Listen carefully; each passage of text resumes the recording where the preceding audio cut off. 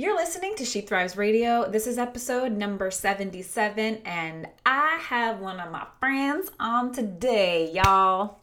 A friend who I think you already know and probably love, which is why I'm super excited to bring her on. We have on the show today Steph Gaudreau. So Steph is, like I said, a friend, and for those of you who do not know who she is, all four of you out there, Steph is a nutritional therapy consultant. She's an author, she's a blogger, she's a coach, she's a podcaster, and you might know her from her previous iteration of her business, which was Stupid Easy Paleo. And I kind of blew past it in there that she's an author, but guys, actually today, so July 30th, right now, if you're listening when this episode drops, is the first day that her new book is officially available. Her book is called The Core Four, and it is about, she's going to take you through it, so you're going to learn all about it, but it's about the core 4 pillars of health, and it's pretty amazing, and I think you're just going to love it, right? If you like this show, if you like Steph, you're going to like this book. It's available today. So there is a link in the show notes for you. Just go grab that from the Zon and have them deliver it to your house super soon so you can read through it and become an amazing badass human like Steph. Okay, so we talk about a lot of great stuff today, and we bounce around a little bit, but you're just gonna love every part of it. I just know it. I just know it. So let's just have me stop blathering on, shall we? And let's go ahead and get right on in to this interview with Steph Gaudreau.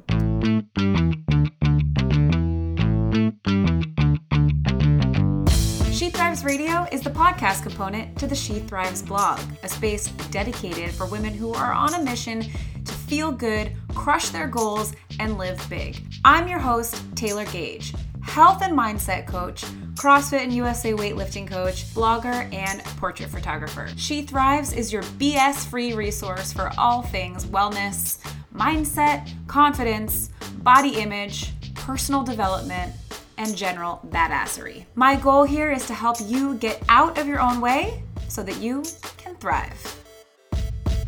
Friends, I am so excited to bring to you today my friend, Steph Gaudreau. And Steph, I feel like there's a lot of people listening who are like, oh yeah, I know Steph. But for the 3 people out there who maybe not be familiar with you or your work or any of the above, who are you? How long is this show? I'll try to give you the succinct version. I love to talk about why I do what I do, and why I do what I do is because I believe that women are so powerful and amazing. And when we can embrace that and step into that, there is nothing we can't achieve. So the what I do has changed a lot over the years. And now I am a nutritional therapy consultant. I am a strength coach. I'm an author, a podcaster. And I really try to walk alongside women as they're taking this journey to figuring out how they can embrace their own inner power. What does that mean? What are a lot of the issues that we're coming up against? And my previous blog was all about paleo recipes. I've outgrown that, rebranded last year. And prior to that, my first career was as a high school chemistry and biology teacher. So I've always been a bit of a nerd, and now I get to work with women online, and a lot of the conversations that we're having are just super messy and not easy. And yet I feel really drawn to this rather than just the, here, eat 1,600 calories a day, that kind of advice. And I'm not saying that people are wrong for doing that stuff, but it just doesn't bring me any joy anymore to talk about those really narrow, concrete topics. So. And, you just threw it in there super casually and just blew past it, but you said author. Yeah. And you have a book coming out. Actually, I think that the day that this episode is airing is the day it's released. So that's July 30th. So I really want to talk a little bit about this book and kind of how it came about and what it's all about and why it's something that you feel so passionate about. I'm also going to see how many times I can say the word about podcast. But the book is The Core Four. And I would just love for you to take me a little bit through, like give me the broad overview, and then we'll kind of like dig into a little bit about where it came from and all the details. Yeah. What is this book? And if people go online to order it or whatever today, or they have it already and they're looking at the cover, you took the cover photo. So making me look good since life forever. So I'm really grateful to your skill there, because I think you did such an amazing job on the photos. Such an honor. So cool. Yeah. So, gosh, the origin of this book goes back to 2015 when I was running Stupid Easy Paleo. Again, I was working with a lot of people talking about food and how to implement food strategies in their life and making recipes. And fitness has always been a part of my life. Mindset was something that I had to really work on my own. I mean, all of these things. And it just became clearer and clearer to me as a coach that it's not just about, I mean, anybody who's been in this world for long enough knows it's not just about food. It's not just about recipes. And so I put together a program that would incorporate aspects of nutrition and movement and mindset. And that was originally called the Healthy, Happy, Harder to Kill Challenge. And over the years, it's morphed and evolved a little bit, and now it's called the Core 4 program. And I think, when you take a look at the pillars, so the pillars in the book are eat nourishing foods, move with intention, recharge your energy, and empower your mind. What I'm really trying to help women especially do is find more sustainable, less shamey tactics for incorporating these things into their life in a way that feels good, that they can maintain and sustain for a long period of time. Like, I don't care what you can white knuckle for a week or 2 weeks. Yeah, what can you do for years? Like, how can you find ease with this stuff? How can you release the shame and the negative self-talk and the like, I'll just be happy when, and all of the things that we do because it's just what we've learned is the way you do things.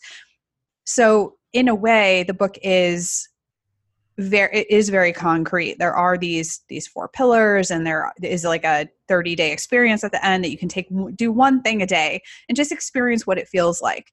However, the why of the book is way bigger than that. And, I don't know if you have courses and programs and stuff. And so I'm sure you've had this experience where you spend a lot of time making this thing, and then you get to the end and you're like, but there's so many things that I would love to change, or I would love to expand upon, or I want to talk more about in this area. And it's not really completely in the scope of what this project is. And so I think when I sat down to write the intro, which is usually what you do at the end, because you have the whole body of work in front of you, the introduction really became the why, which is, again, can we learn to embrace who we are, including our bodies? Can we learn to appreciate our bodies for what they can do, but also PS, like, understand that we have worth and value no matter what we can do, right? Or what we look like. And can we start to step into this innate inner power that we've always had, but we've stopped listening to at some point, or we deny at some point, or somebody's told us is not a thing. And so we begin to play small, and we begin to shrink away from challenges, and we're not really living into our full potential or the things we really want for ourselves in our lives.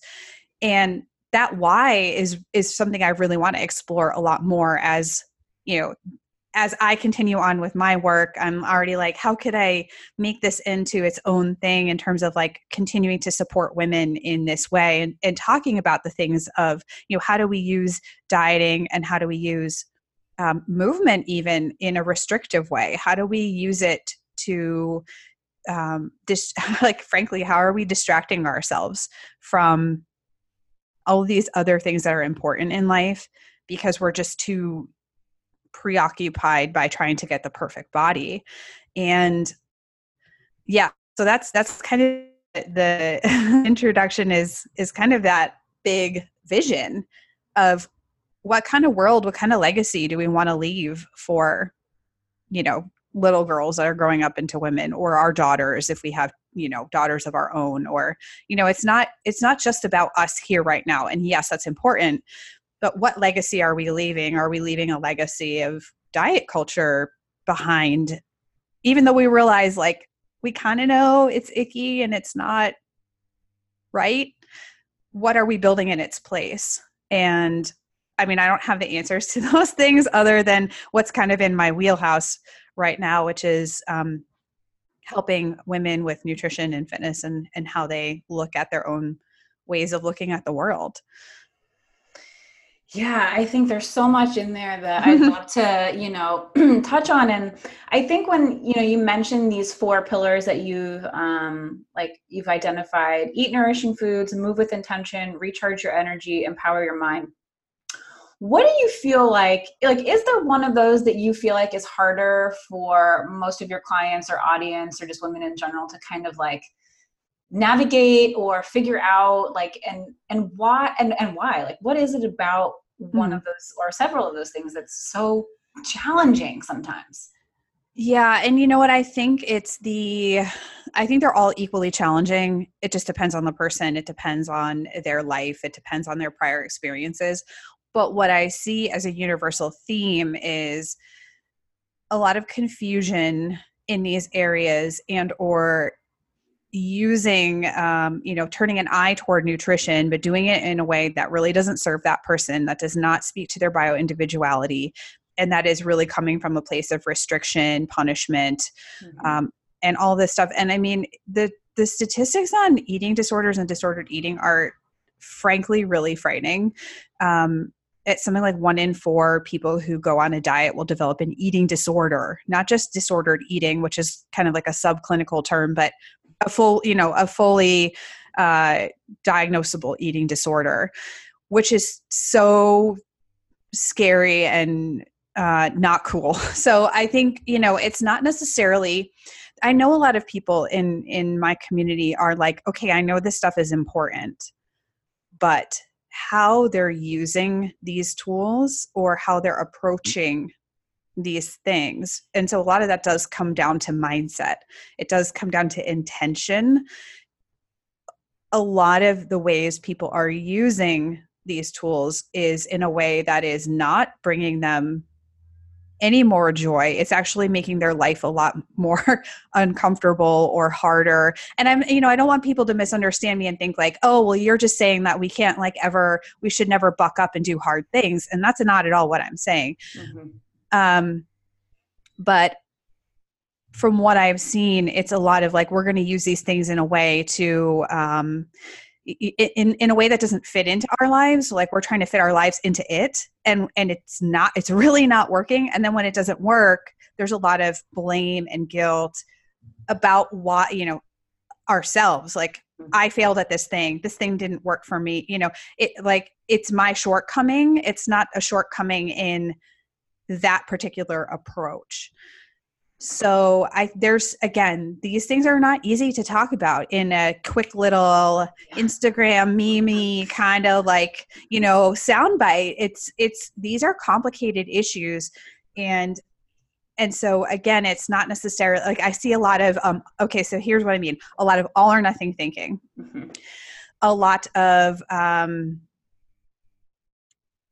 restriction in such a way where it causes further issues. It doesn't actually make the issue that you're trying to solve any better. And those two things I see quite a bit, no matter what area we're talking about. So a lot of it is the mindset, the perspective, the considering what's working for you and what's not, and customization. And that's just not easy to do. I mean, again, we all want that quick, like, give me the list of foods I shouldn't eat. Give me the list, tell me exactly how many times a week I should be working out and exactly the things I should be doing. And I get that, because when you're trying to start out making changes, you're like, just tell me, there's so many things out there. How do I make this work?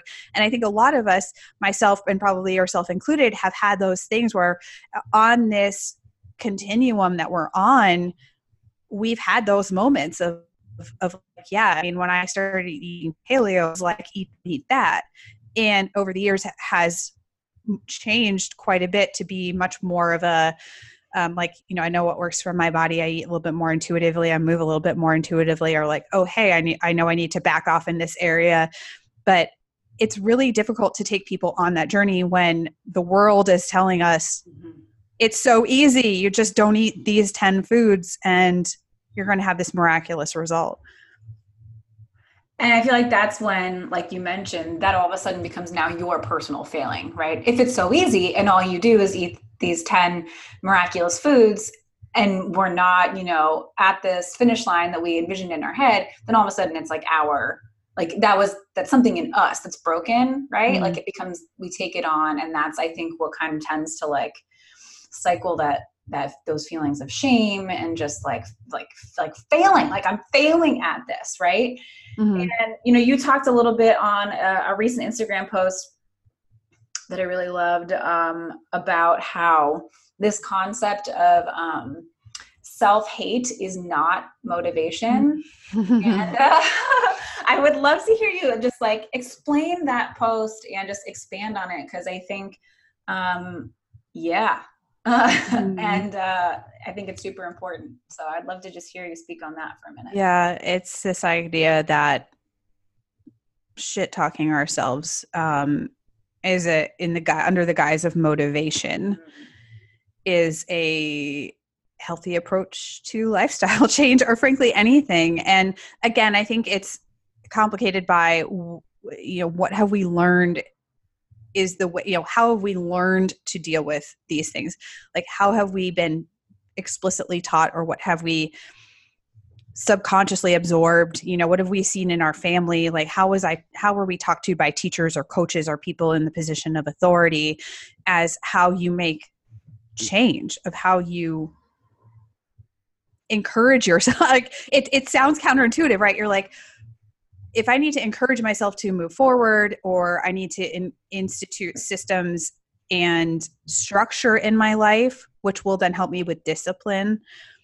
And I say discipline, and I don't mean like I think people have a really negative connotation of the word discipline. Like it's an all or nothing. What I mean by discipline is building in the systems and structures into your life such that you take a lot of the active decision-making processes, or the struggle out of stuff where you're just like, this is kind of just what I do. I have this built in. I've created a habit for myself, or I've created some kind of system and structure that takes away the daily, like, do I need to do this? Do I not need to do this? Like, what's going to work for me? What's not going to work for me? But what I see happening a lot is, and I did this too, was the sort of negative voice in your head, or saying it out loud, or how you choose to think. And anybody who's familiar with cognitive behavioral therapy knows this sort of paradigm of our thoughts drive our feelings and our feelings drive our behaviors. And so what I try to ask people is like, okay, how do you motivate yourself, or what are the things that you say? And if it's a lot of like, you're always going to be fat if you don't do this thing, or you're such a loser, why can't you just get your stuff together? Or, people are going to like you better if, those kind of thought patterns then drive how we feel, and how we feel drives our behavior. So it's really interesting to see. And I kind of ask sometimes people, how's that working out for you? Have you made, how does it feel? Yeah. How has it actually played out in your life? Do you start for a week and you're like swimming along, and then something, pops up and you're stressed, or what, life just throws you for a loop, or all these things. What happens then? Do you just completely you resign yourself and quit? And again, there's so much nuance here, because sometimes stepping away from things is completely appropriate. But do you constantly is that your default mode of operation, where you're like, okay, now I just need to talk bad to myself, and that's going to get me back on track? And I think there's a big difference there between finally kind of getting fed up with the way things are, the way you feel, and saying like, no, something really has to change now. That's not what I mean. I'm sort of talking about the meanie in you, who's like, you're never going to be good enough. No one's ever going to love you. You're never going to, you're lazy, you're stupid.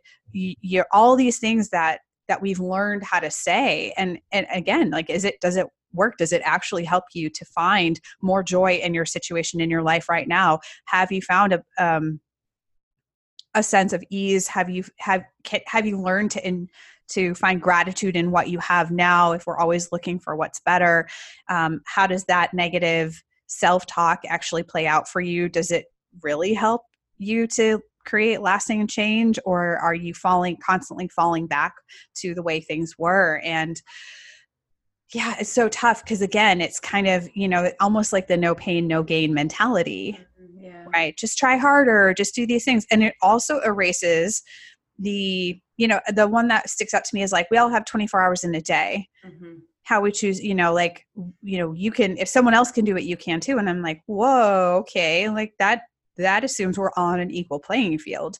Mm-hmm. There's a lot of stuff that could be there. I mean, somebody could be working 3 jobs and quite literally that they're doing. And it's not because they're trying to afford the newest iPhone. I mean, a lot of times it's like people are in these situations because it is a matter of survival.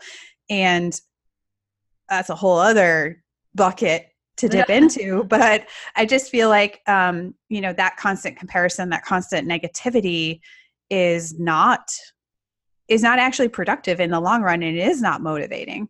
So can we choose different ways to speak to ourselves? Can we, and it seems weird. You're like, but if I'm nice to myself, am I going to care anymore? Yeah. Right. If I'm kind to myself, then that means I'm going to completely give up. And it's that fear that's there that prevents us from even exploring that even further. So I get it. And I know why it's there, but I'm like, how's that working for you? Is it helping you do the things that you're trying to do? And it's like, no, I keep going back to where I was before. Yeah, and it feels like shit, right? Like there's nothing about that process that's like rewarding or feels good or fun. And, you mentioned in there that there's like a difference between, just talking shit to yourself and saying terrible things and driving from a place of like self-hate versus kind of getting to a place where you're like, dude, something has to change. Like there's a difference between those two things. And I think the latter, or maybe both, is something that you have experience in, and is kind of like what, got you on this whole path in the first place. And I was wondering if you could kind of just like get in the way back machine here and talk a little bit about that. Some of those moments for you where you were just like, I cannot like do this anymore. Something has to change, and like how you got there and kind of what it looked like. Yeah, such a good question. I think given if people are familiar with my story, knowing how I was back then and kind of knowing what I do now, you might assume that it was just like this huge overnight light bulb switch revelation. There wasn't a lot of that. It was very gradual. And I think it's easy to compare journeys and go like, why haven't I had the massive, epiphany that's going to be the thing that causes me to overnight, want to fix my shit, change my life, really just get back on track, or like whatever term you like to use. And I think, coming from, there are a lot of factors that kind of, I think, play into how I grew up, how I saw myself in the world, including and up into, my father leaving when I was very young. My father figure became my grandfather. He died when I was very young. I was always afraid of losing people, right? So I developed a lot of perfectionistic tendencies because I didn't want people to leave me. And I wanted to just, if I could be perfect, then, right? And then my stepdad making comments about my body, developing very early. I was like the first girl to get my period and go through puberty and have braces and all this stuff. So I became very self-conscious, very young. And all of those things kind of together created this situation for me where I just felt like I was never, I wasn't thin enough. I needed to get smaller. If I could get smaller, then people would like me. I wasn't super popular in high school. I mean, I kind of had I have like my 2 best friends that I'm still friends with today. Like we were tight, but I wasn't part of the popular crowd. Like, a lot of things that are extremely familiar to many people listening to this show. And it really then became this constant awareness of my body, always thinking about my body, weighing myself daily or multiple times a day, pinching all of the skin and the fat on my body, restricting my food, dieting, Weight Watchers. I mean, all this stuff. And so that's kind of was my world, and it occupied a lot of my mental space, a lot of mental space for me. And I'd say probably the lowest point, again, looking back, it's all very clear, but the lowest point for me was I was doing endurance, distance, mountain biking. I became a triathlete. And so I was running and swimming and biking like crazy. And my nutrition wasn't very good. So I was not eating enough food, frankly. I was really under on calories. And my muscles started to, go through a process of what your body does, which is using your own muscle for fuel. And so I had a lot of muscle wasting. I got a lot smaller, and it was still never enough, by the way. I got on the scale. I had a weight in mind that I wanted to achieve. And I don't like to say what it is because I don't want to, trigger or compare, but I had this weight in mind. I was like, if I can get here, things are going to be great. Stepped on the scale during that triathlon season, saw the number. Finally, I had achieved this magical number, and wasn't my life going to be so much better? And nothing changed, surprisingly, right? It's all inner work. And I was doing a triathlon, the last one that I did of the season, up in Lake Tahoe. And my ex-husband at the time took this photo of me at a waterfall. And I looked at that picture and I just thought, you are disgusting. You're so big, look at you, nothing works, you're a failure. And looking at that picture now, right, you're like, when I see it, I'm like, girl, you needed to eat something. You were dealing with a lot of stuff, not in a good headspace, not accurately able to see what you looked like even. And so a lot of times I talk about this and people are like, you had body dysmorphia disorder or body dysmorphic disorder. And I'm like, I was never diagnosed, and I just want to be clear about that because that's a very extreme situation. I believe that I had very dysmorphic view of my body in a lot of different ways. And so I just want to be clear about that because I think sometimes people say you had BDD or body dysmorphia. And I'm like, well, let's just be accurate about stuff. But nevertheless, I had a very negative view of myself, what I looked like. I couldn't see myself clearly. And looking back, I'm like, no, you're actually in a pretty small body. What's the problem there? So I think that was a moment for me looking back where I just thought, is this going to be the rest of my life? Is obsessing about how I look, never being good enough. And ironically, the thing that started things changing for me was changing the way that I ate. And for the first time, and again, this is a kind of a baby step process, but it was let's eat things like fat. Yeah. And have that be okay. Let's not weigh and measure the food and have that be okay.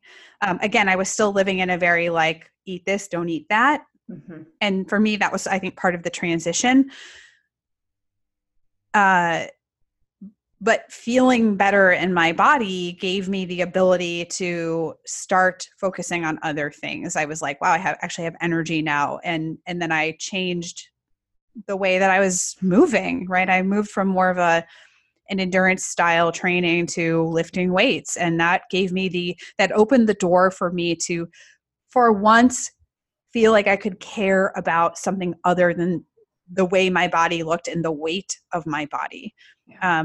When you're an endurance athlete, your weight is very prized because the lighter you can be, the faster you can pedal up a hill. Right, power to weight ratio. And so for me, I was always comparing to other cyclists that I knew. If you think about the Tour de France and you look at those men that ride that race, they are the extreme example of that, right? They're very, very tiny. They're like jockeys, yeah, but on a bicycle instead of a horse. Very, very small. So it's prized in that community to be very, very small.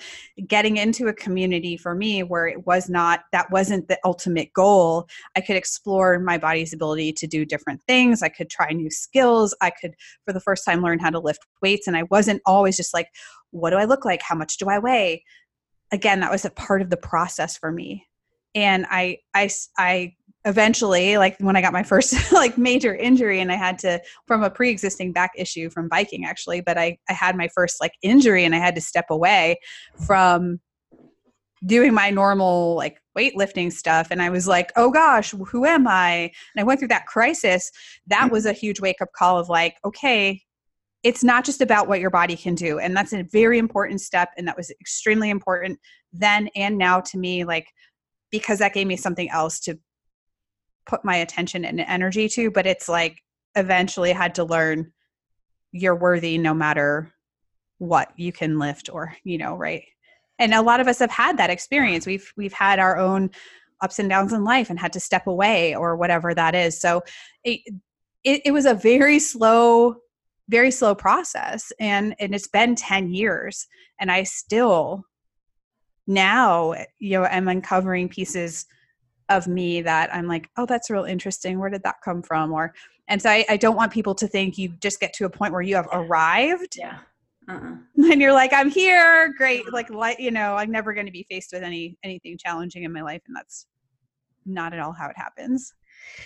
Yeah. I think, you mentioned in there something that I think is super important that, I think my listeners on the show are familiar with, because it's something that I touch on a fair amount, because I think it's really common where when women find like a strength sport, right, or just weightlifting in general, just kind of like playing around the weight section, whatever that might look like,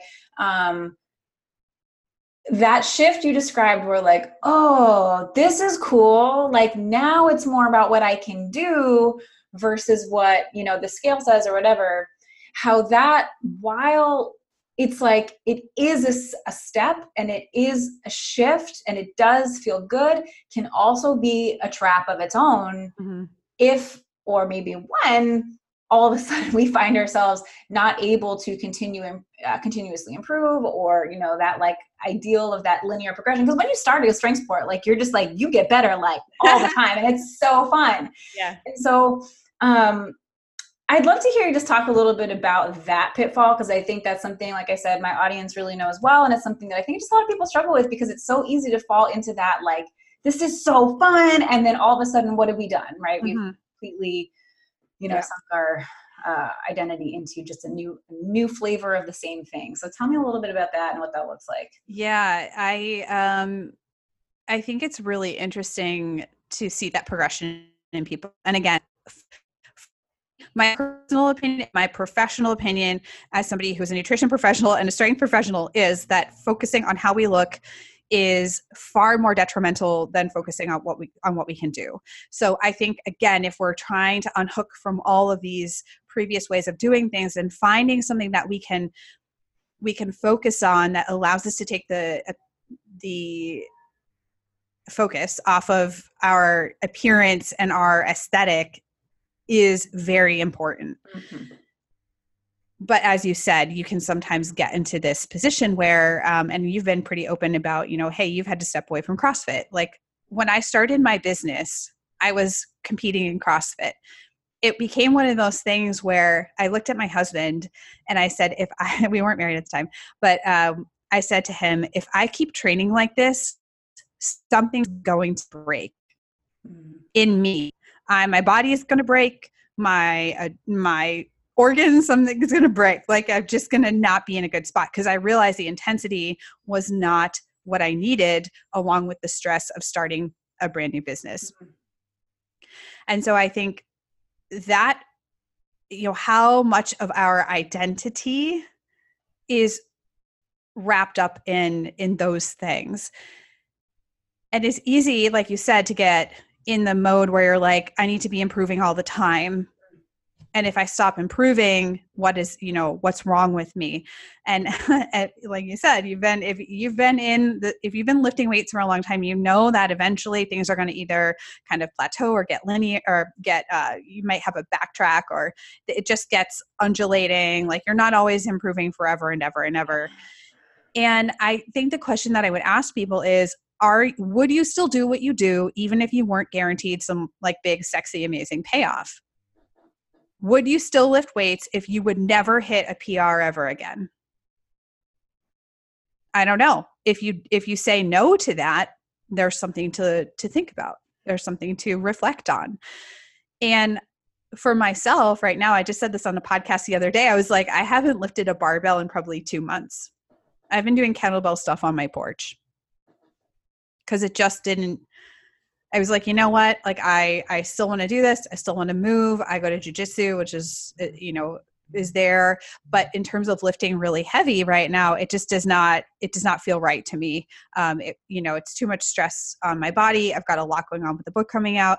And I said this, and the person was like, whoa, the heck, like, but I'm okay with the fact that I'm not, and I don't even know if I will ever lift again as heavy as I was when I was sort of like, that was my thing. And I was really enjoying lifting it. And my body felt good when I was doing it. Will I ever squat 290 again? Probably not. And I'm totally fine with that. Yeah. Right. Because I am invested, and you said this earlier, you are focusing on the process. Like I find value in the process. And because of that, I have been able to like detach from specific outcomes regarding that. So I'm not tying weight loss to that. I'm not tying PRs to that. And I just get a little bit like cringy because sometimes I hear people that are like, well, if you're lifting weights, like you need to continuously ramp up the load or the intensity or you're going to plateau. And I'm like, that's totally fine. I mean, if you are going to maintain a base of strength, or you need to back off and you're just like, but it still feels good to move my body and I get a good mental benefit from it, but I want to make a point about that in a second. That stuff is fine. It's okay. You're not failing at doing it. And I think, again, where we get into trouble is we're just like constantly pushing ahead without ever taking our head up above the weeds and looking around and going, is this working in my life? And would I do it even if I never got like that big sexy payoff ever again?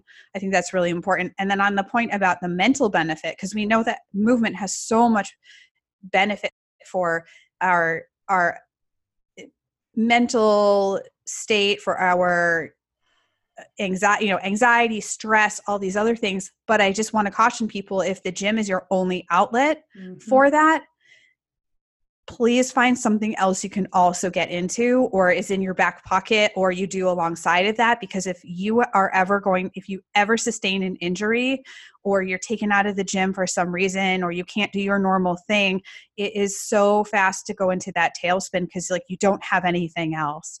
And especially if the gym is like, if moving your body is a way that you deal with emotions and move emotions out of your body, or you deal with anxiety, or that's wonderful and great, but please have a backup of some sort or explore something else. Because if it changes, then it's a real crisis for a lot of people because they're like, I can't do the things I normally would do. So it's it's hard because I want people to feel like they're moving because they enjoy it, not because, and it's not wrong to want to have a specific outcome, but when it's the only thing, that's where people get a little bit hung up.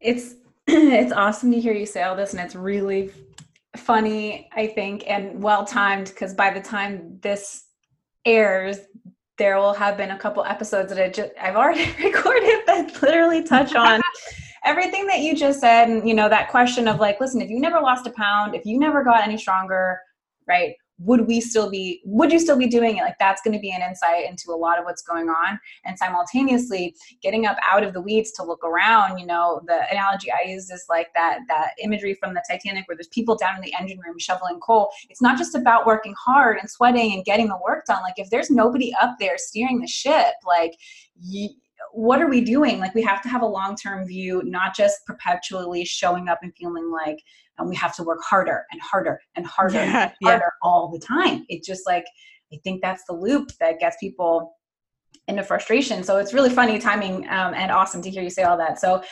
really related to kind of what we've, I think related to it's all related, right? Something that I asked you about. So for those of you guys actually who don't know, I interviewed Steph a couple years ago, actually, on the blog. So I have an interview with Steph. It's in written form, not audio form, but it's awesome. I highly recommend going to the blog. I'll link it in the show notes for you guys to read through. But one of the questions that I asked you in this interview way back when that I'd love to hear you just like touch on again, because I think this is an important topic as well, is your very like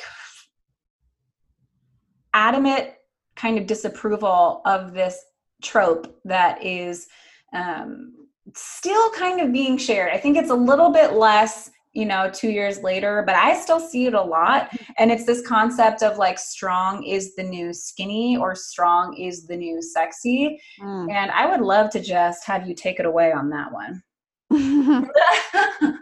Oh, yeah.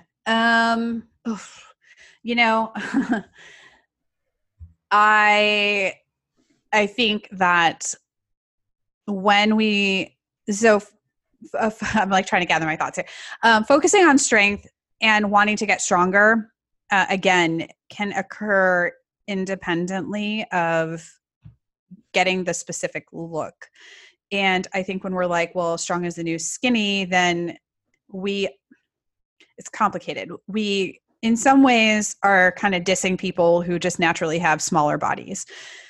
That's not cool. Some people just are naturally smaller, thinner, leaner, etc.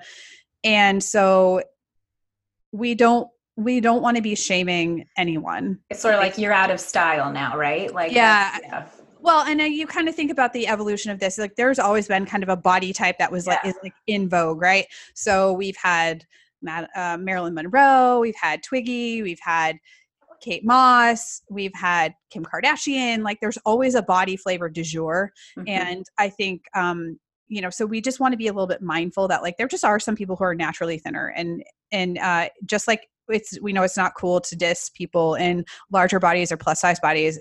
We don't want to do that for people who are in smaller bodies either. Also, your body can be very strong and not have a specific look. And I think this is important. So fitness, like Dan John, who I think is a really amazing strength coach, he essentially says that fitness is like your ability to do a task. And so sometimes, a lot of times, what we find in the world of the internet is this belief that our fitness, our ability to do a specific thing, is tied to a specific aesthetic. Now you could say, okay, well, if somebody is in the bodybuilding world or they're in the figure world, like they've built that aesthetic through a specific set of fitness, milestones, or a specific set of, fitness prescriptions or whatever we're talking about. But on the whole, if we're only ever saying, well, if you're only in, a specific kind of body, then your strength or your fitness will be dictated by that. That's really problematic for a lot of reasons. And, you can even think about athletes. If we're talking about elite athletes, I mean, we have elite athletes who are incredibly fit and great in their own sport, and they have a specific type of body because that's just kind of, most volleyball players or basketball players are going to be very, very tall at the elite level. There are some outliers, we know that, but there are, Olympic weightlifters, for example. There are people in like tiny bodies who are very, very, very strong. There are people in bigger bodies who are very, very, very strong. So tying strength to a particular aesthetic is problematic, and tying fitness to a specific aesthetic is very problematic for those reasons. It leaves a lot of people out of the conversation, and it makes a lot of assumptions. And I think, if we really value being strong, can we value that even if we don't have a specific aesthetic outcome? So I know in the CrossFit world, a lot of people are like, well, I want to get strong, but I also want to look like a CrossFit Games athlete. And it's like, I mean, I don't know, like, is that going to be possible for you? Maybe not. And again, that goes back to the earlier point. Would you keep doing it even if you didn't have that specific outcome? So I think, I'm just of the opinion that strong means you're strong, and we can leave the sexy, or because when we talk about like sexy or skinny or all these things, we're still making it about the look. Mm-hmm. And I don't know. Again, I'm here to say that if you are focusing on an aesthetic sport, you are wrong in any way, shape, or form. And I think there are ways to do it that are healthier than others. But I just don't help people do that stuff. Like that's not my wheelhouse. So I don't often talk about that. So I think we have to be a little bit careful about the language that we use, because a lot of those messages, you know, the one that I really freaking wish would die is sweat is fat crying. Oh no, yeah. You know, all this like Fitspo Mimi shit, and a lot of it is very fat phobic. It's very it's just so wrong. It's not cool, right? It like no, you know, no pain, no gain. You know, you're lazy. Like I see all these Fitbro memes, and I'm like, why are we still talking about this stuff? Like, can we just talk about being, you know, if strength is important to you, can we just talk about being strong? Like, why does it have to be this other thing? I love that. I feel like we could, and we have, you know, sit here and chit chat about this stuff forever. And I have a last question for you, but before we get there, I'd love to take a minute again for the 3 people listening who are not following you. Where can they find you? I'm at stephgaudreau.com, and that's my, you know, home base. You can find all my social media from there. I'm like, what do? I have a podcast, Go Harder to Kill Radio. Core4thebook.com is where you can find the book specifically. And I hang out a lot kind of on Instagram, on the grams. Yeah. And, you know, actually I lied. I have 2 questions for you before this last one. This book that dropped today, July 30th, who would you say this is really for? Mm-hmm. Who would really benefit from this book? Yeah. Well, I mean, I think first of all, I wrote this book for women because I am a woman and I don't know what it's like to be a man in the world.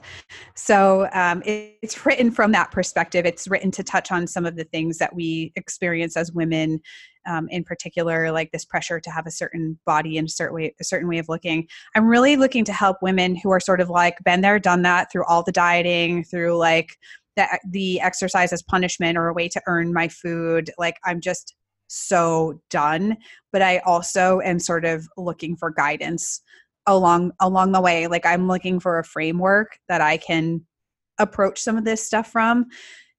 And I'm just looking to find a little bit more ease in my life. And like you said, enjoy it. Like if I don't, I think one of the greatest lies we've been sold is that to improve, you know, your health or feel better in your body, it has to be, you can never enjoy anything about the experience. And if you're enjoying it, it means you're doing it wrong, or it's not enough or something. It's not enough. Exactly. Like, again, this sort of idea that we need to just punish ourselves.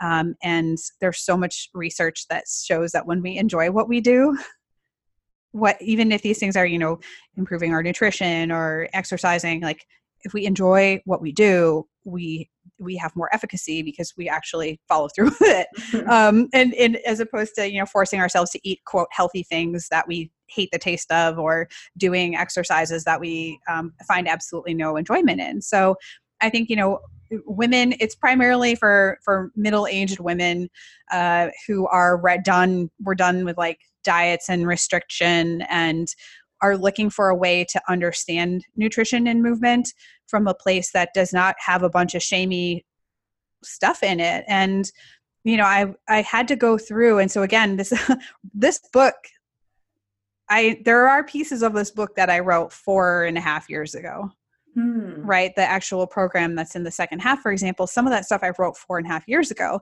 Some of it I wrote 2 years ago. And I went back later on and I was like, you know what, I'm actually taking that stuff out because I don't like the references that I made there.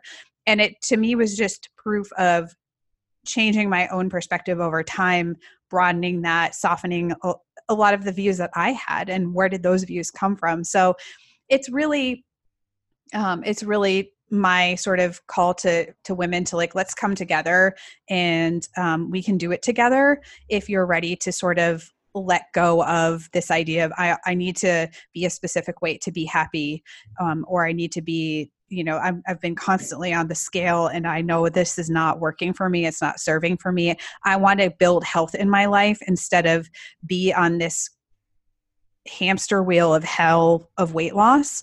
Mm-hmm. And I'm ready to find a new way and to play around with some skills and techniques and habits and gather them in this toolbox. And if they work for me, that's great. And if they don't, I'm going to tuck them away for later or put some off to the side. But I'm ready to start seeing how strong and powerful I really am. Sounds like you just spoke to a massive part of, my audience and people who are listening to this show. So I think it's safe to say that you guys are going to really fucking love this book. And Steph, the last question I've got for you here, again, it's a little bit of a repeat from what we talked about before, but I'm interested to see if and how it's changed. Your podcast is called Harder to Kill Radio. And first, I'd love to know what being harder to kill means to you. And then secondly, I'd like to know what in your opinion, like resonates with you right now as like how you can do that, like whether it's personally or some advice you'd like to offer, or just kind of like, tell me a little bit about that premise and what it means and how we do it. Yeah. So I'm like, because Taylor is like Taylor Google and she's been listening to my conversation. So, the sort of like unofficial tagline is fitness, nutrition, and mindset for building unbreakable humans. But I will tell you, and this is probably the first time I've said this publicly, is that I'm really weighing the feeling that I want to rebrand the name of the podcast. And it sort of feels like a bit of a holdover for me from just my old brand and things that, I mean, it's tough. Like I do like the sentiment of it, but I feel like I've kind of outgrown that a little bit. And what I really want to, and this is probably me embracing these other sides of myself, is like, I'm like, all right, I'm an empath. Like I've tried to fight it for so long. Like I'm an empath. I am very interested in stuff that's probably considered to be woo. Like I'm very interested in how can I blend things like intuitive eating and nutritional therapy together. And I'm trying to be okay with the fact that I really think one of my primary roles here on this earth is to be a healer of sorts. And so for those reasons, I feel like the podcast and just kind of like the name and the sentiment of that are a little bit like, and I am a huge believer in strength, and I love like strength and love feeling strong, but I also know that strength is multifaceted, and strength doesn't always mean hardness, and it doesn't always mean pushing through, right? Sometimes the strongest you can be is letting go. Mm-hmm. Or the strongest you can be is letting yourself be soft in a particular moment. And so I feel very, I actually brainstormed on the plane last week, like every podcast name is taken, by the way, in the universe, that I was trying to brainstorm names to just see like what feels like it resonates with me. And I don't know right now. So I'm in this weird spot with the podcast and with my brand in general, where I'm like, I feel like I've still got growth to go. And I don't know if this is like nothing's ever going to be final. We're always growing, but is this really where I want to be? And so I think the podcast is going to probably morph over time and be a little bit more, a little bit broader in some ways, and just also touch on some of these other topics a little bit more. Because one thing that I know is we are all holistic. We are all multifaceted, multidimensional people. And I know that this is 100% against like every business advice that's out there, which is like niche down and like, you're only talking to one person. You're only talking about one thing. You need to be an expert in one thing. And I'm like, I just can't do that. So yeah, I am trying to talk to women who are kind of in middle age. And I guess that's my focus. But what we're talking about, I just look around and I'm like, we like collectively need healing. We need healing from all these things, from traumas, from diet culture, from not feeling like we're enough, from feeling like we will never measure up. And I think that's kind of where I'm going with stuff. So I don't know if that's exactly the message that fits together with, with Harder to Kill Radio or even the Harder to Kill Club on Facebook and stuff like that. People recently were like, can you make shirts? And I was like, no. We used to have shirts that said Harder to Kill on them. And I'm like, I know, like, we're not going to make shirts because with that, we're not going to do that. Like, we're just going to change the name. So it's sounds like it's less about being harder to kill and more about living softer.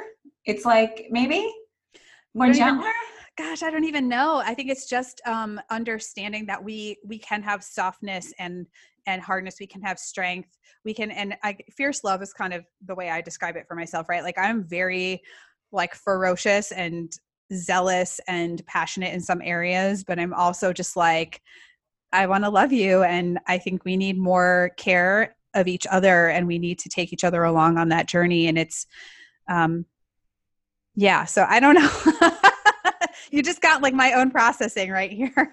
Listen, I love that because, I think that you made some awesome points in there. And I think it really like is an awesome sort of cap on everything that we've been talking about today, right? It's like, it doesn't always boil down to pushing through and working harder. And like, there's a lot of nuance to this, and we don't always have all the answers to that. And that's okay. And I think that that's like I think that's actually a great answer. And I can't wait to see how it evolves and kind of where you land with that and how it will continue to grow. Cause I know that the message that you're spreading through the show, through your site, through your gram, and now through this amazing book is one that we definitely cannot hear enough. And so I really appreciate you, Steph, coming on today, sharing all of your insight and your knowledge.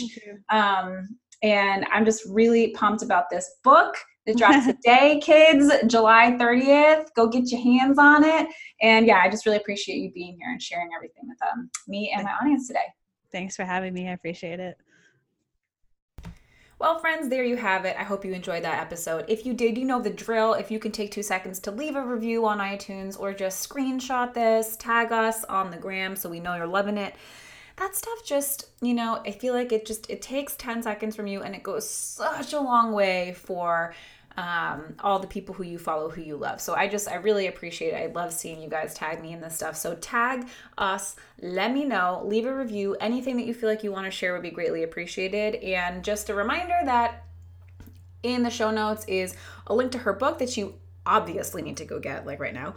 And also a link to the interview that I did with her a couple years ago now, maybe, that actually is really, really, really fabulous. So you should go read that as well. So lots of resources there for you. So go check that out. Go grab the book. Thank you so much for listening. Until next time.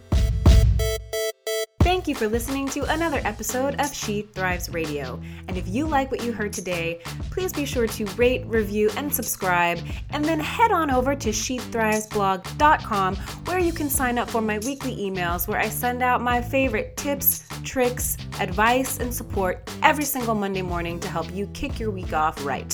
Thank you for listening. Until next time.